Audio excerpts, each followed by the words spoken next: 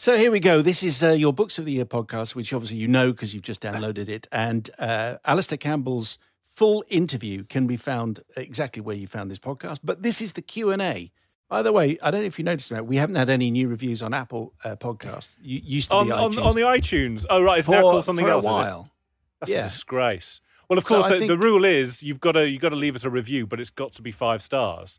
Yeah, no one's interested. So thin-skinned are we that we can't deal with anyone not giving us 5 stars. That's right, because I understand this to be probably the best, because there are other podcasts out there about books, but really, apparently they're all rather disappointing and poor, and this is increasingly the most loved.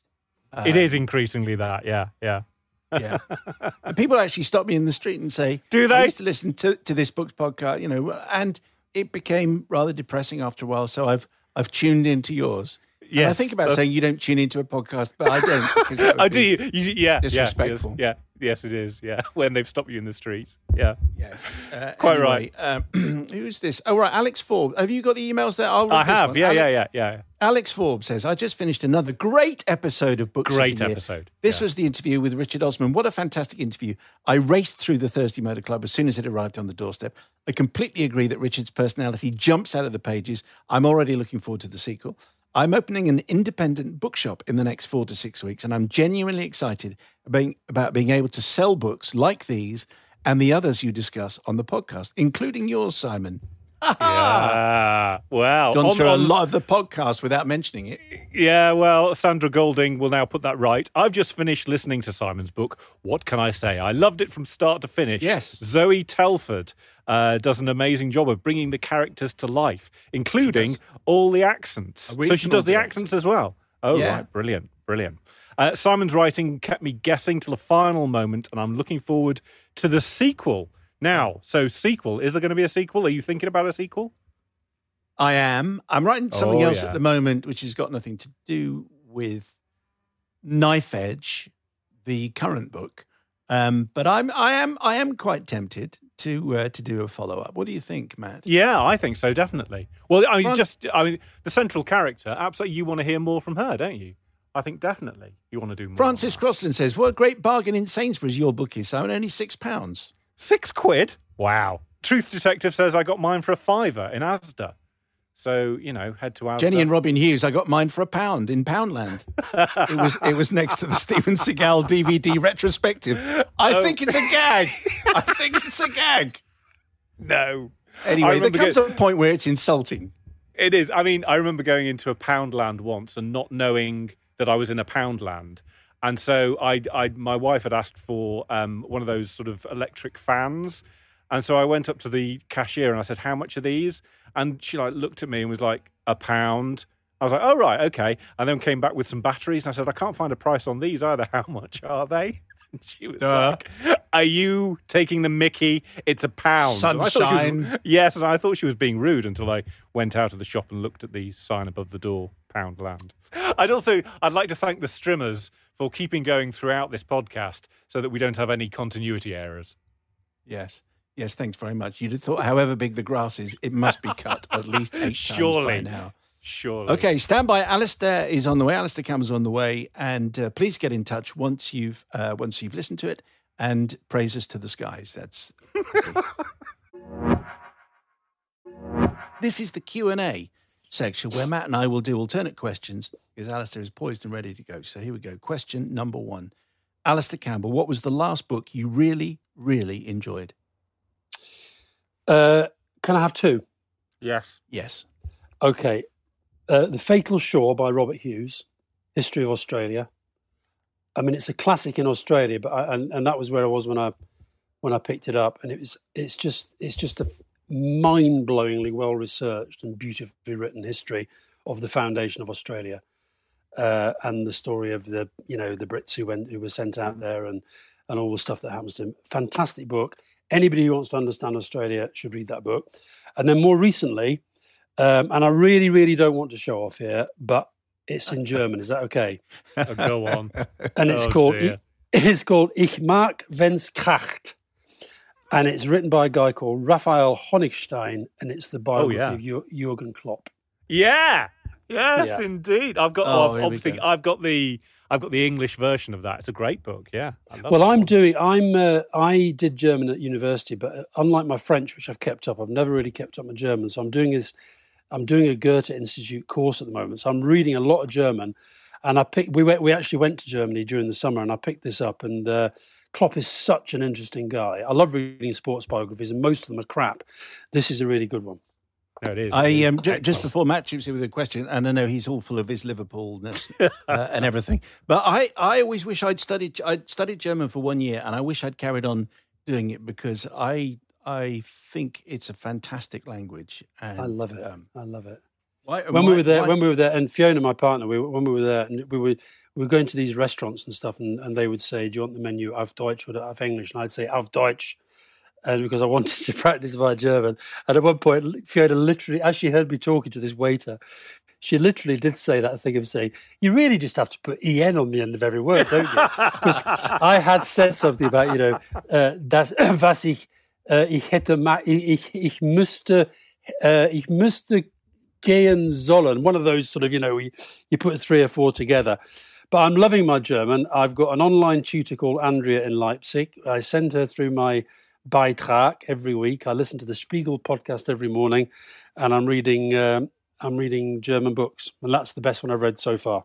Wow, my favourite German word, just before Matt comes in with his question, is definitely, I love the German compound words particularly. Yeah. And Matt will be familiar with my love for this word, which was just particularly relevant a couple of years ago. Anyway, the compound word is Verschlimmbesserung, which is an improvement which makes things worse. And somehow, Verschlimmbesserung, fantastic. Verschlimmbesserung, great. Okay, there you go. So it's just, there are so people in education, people in any big organisation will go, yes. I know exactly what you mean. Yeah.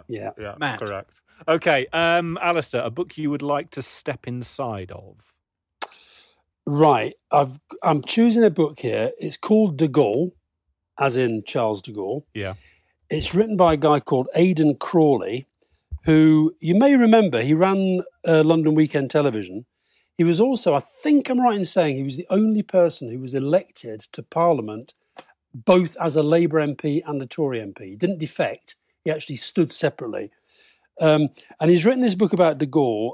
God knows when it was written. I actually picked it up in a market stall in France. But the reason I'd like to step into it, it's published 69, it says. That one might have been republished.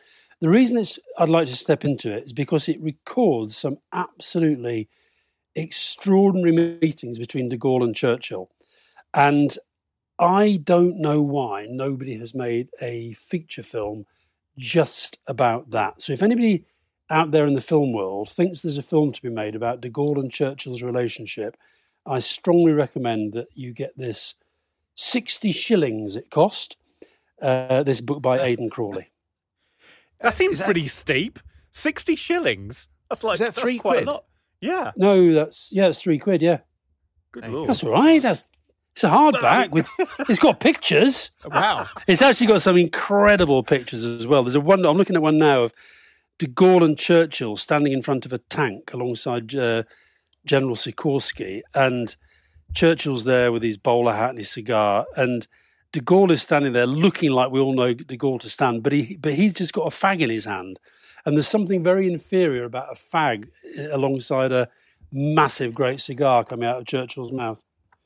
Anyway, it's a beautifully written and incredibly well-researched book. What is your favourite sports book? I've got 2, one fiction, one non-fiction. Is that allowed? Yeah. Yes. My favourite sports novel, and it's amazing how old this is now, is This Sporting Life by David Storey. Oh, yeah. And there are so few good novels about sport. I like to think I've written one of them with Paul Fletcher. We wrote a book about football called Saturday Bloody Saturday. This was first published in Great Britain in 1960. And I grew up I was 3 then. I grew up in Keighley in Yorkshire, where rugby league was the only professional sport there.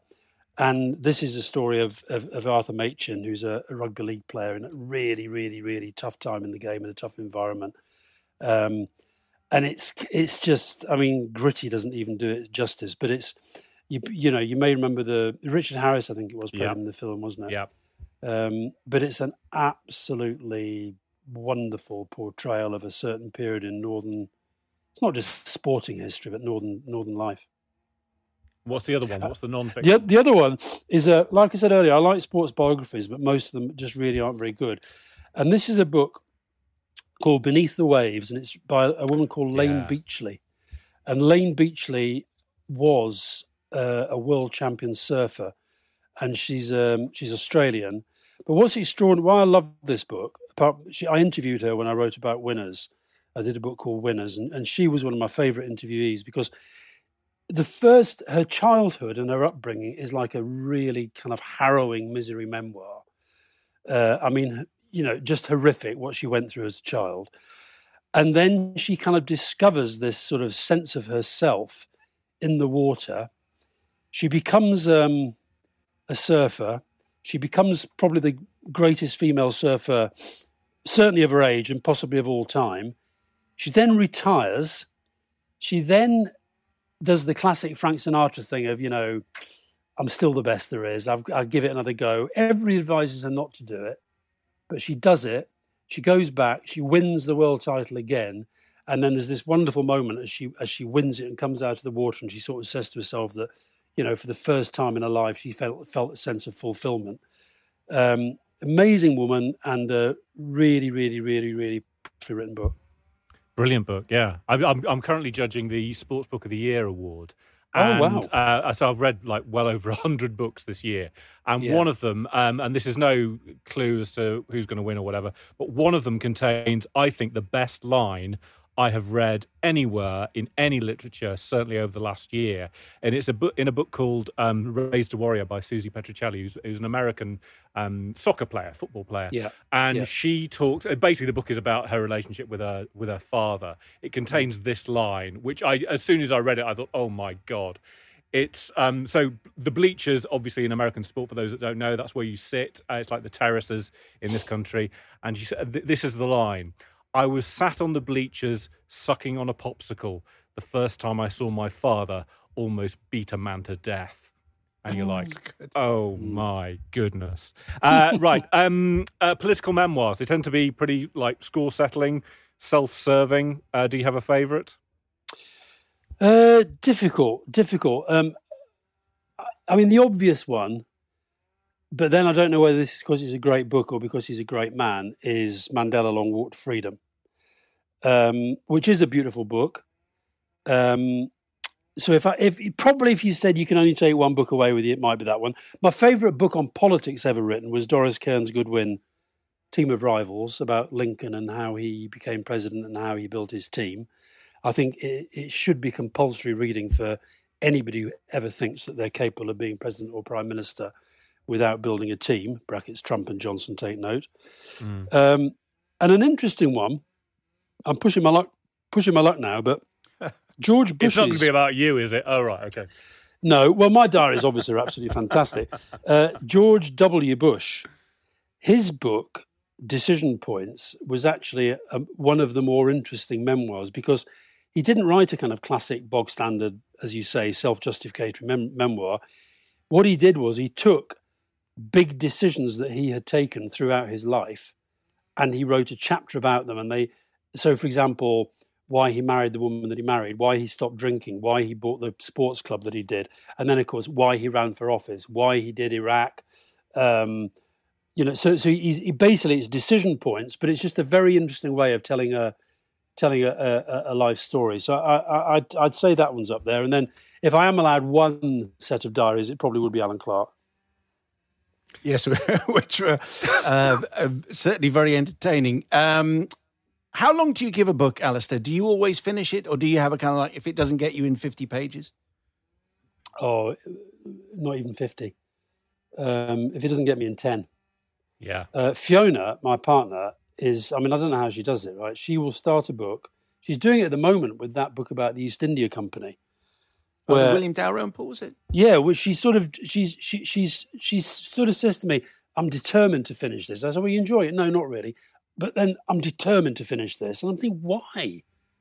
It's like going to the dentist. If you're in the dentist chair and you're allowed to leave without actually having the pain, wouldn't you do it? So she will never start a book and not finish it. I have regularly. I would say I finish 60% of the books I start. Wow. That seems fair. Describe for us your book collection then. What would we find if we stepped into your house? A lot of political hardbacks, a lot of quite a lot of German, quite a lot of French, a lot of sport, the entire Virago collection, which is Fiona's, and a lot of. I'm just looking now. How would I describe them? Yeah, a lot of novels. But yeah, politics, sport, French, German novels. Which books would stand out from your childhood? Either ones that you read of your own volition, Alastair, or books that were read to you? I'm going for Urwally and the Bruins. Oh, superb! Yeah. And the reason is, and also maybe Charlie Buchan's Annual as well, football annual. My mum's sister, my Auntie Nan, she used to send us. We lived in England. She lived in Scotland. She used to send us the Bruins and Urwally for Christmas every year, and it was one of the highlights of Christmas. And I still have a little dip in the Sunday Post. So that's what I'm going for: the Bruins, Urwally, and Charlie Buchan's football annual. Didn't Private Eye do a Gordon Brown version of the Bruins? Yeah, they did.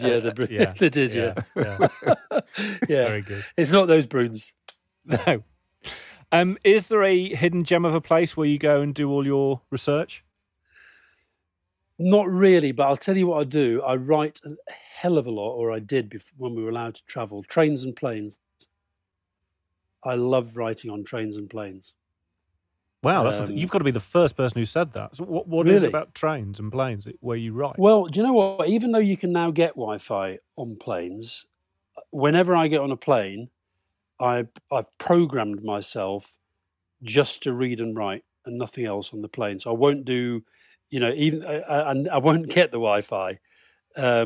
I've written a lot on planes, and there's something about trains. I don't know whether it's something about the movement or sometimes something just the fact that you've got time and you're there and you're trapped and you can be distracted if you want to be. But I'm very disciplined and very good about getting on a train or getting on a plane and saying, right, I'm going to write for the next 5 hours. I think it has to be a fact of life that Wi-Fi on a train is a contradiction in terms. There is every time they say they've got Wi-Fi, you try and I don't even bother. It's rubbish. Exactly. I don't even bother anymore. Yeah. Finally, Alastair, which book, if any, always cheers you up? I've got two. Well, if you force me to have one, it's called The Clarets Chronicles: The Definitive History of Burnley Football Club, 1882 to 2007, by Ray Simpson. Take two. Burnley Football Club historian. It's got a record. The Journey, the Tony Blair book. So it's got a record of every. Listen, you cannot not. We talked about living better before, right? Burnley is a very important part of this. That's true. Yeah. Now the other one. The other one. Yeah. Is called Trees, and it's a book of photography by Art Wolfe. Trees Between Heaven and Earth, and it's one of the most beautiful books in the world. Is that why you regularly photograph trees yourself and put them on your Twitter? No. What happened, I started to do that, and then since then, people have started sending me books about trees, and this is one of them. Oh. The best words book about trees is, to my mind, is The Hidden Life of Trees by Peter Wohlleben, which I've also read in Auf Deutsch, I'll tell you. But this photo is a giant coffee table book, and it's impossible to look at it without thinking, oh my God, the world is such a beautiful place. So that cheers you up. Alastair, we appreciate your time. Thank you very much indeed. Alastair Campbell, his current book is Living Better, How I Learned to Survive Depression. And you can find the full interview with that elsewhere, precisely where you found this podcast. Alastair, thank you for your time, and we wish you all the best. All the best. You take care. Bye.